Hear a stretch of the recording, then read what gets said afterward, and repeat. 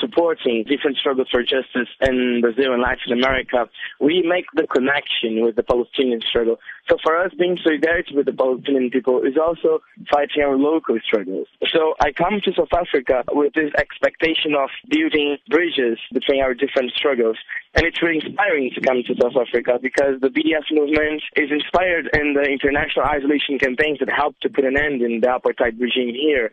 So it's really a great opportunity to be here and hear about the struggles in South Africa. Your current tour of South Africa is ahead of the Israeli Apartheid Week 2017. But what is then the focus of your talks? During Israeli Apartheid Week, and that here in South Africa is such a big event. I believe there are more than 125 activities happening all around the country. So I'm really pleased to be part of this great event.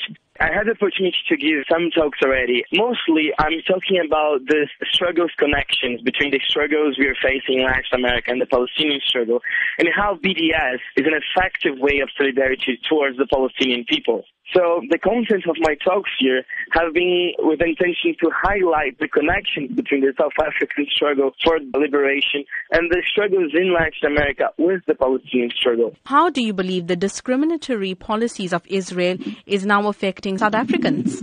It's interesting to look to what happened during the isolation campaigns against apartheid South Africa.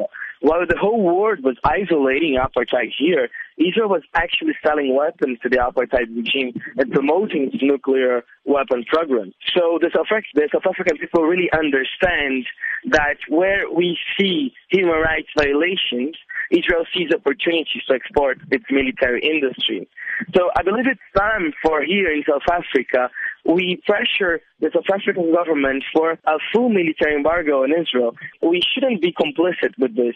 The Palestinians gave a lot of solidarity to the South African people while you were struggling for apartheid, and now it's a chance to give it back.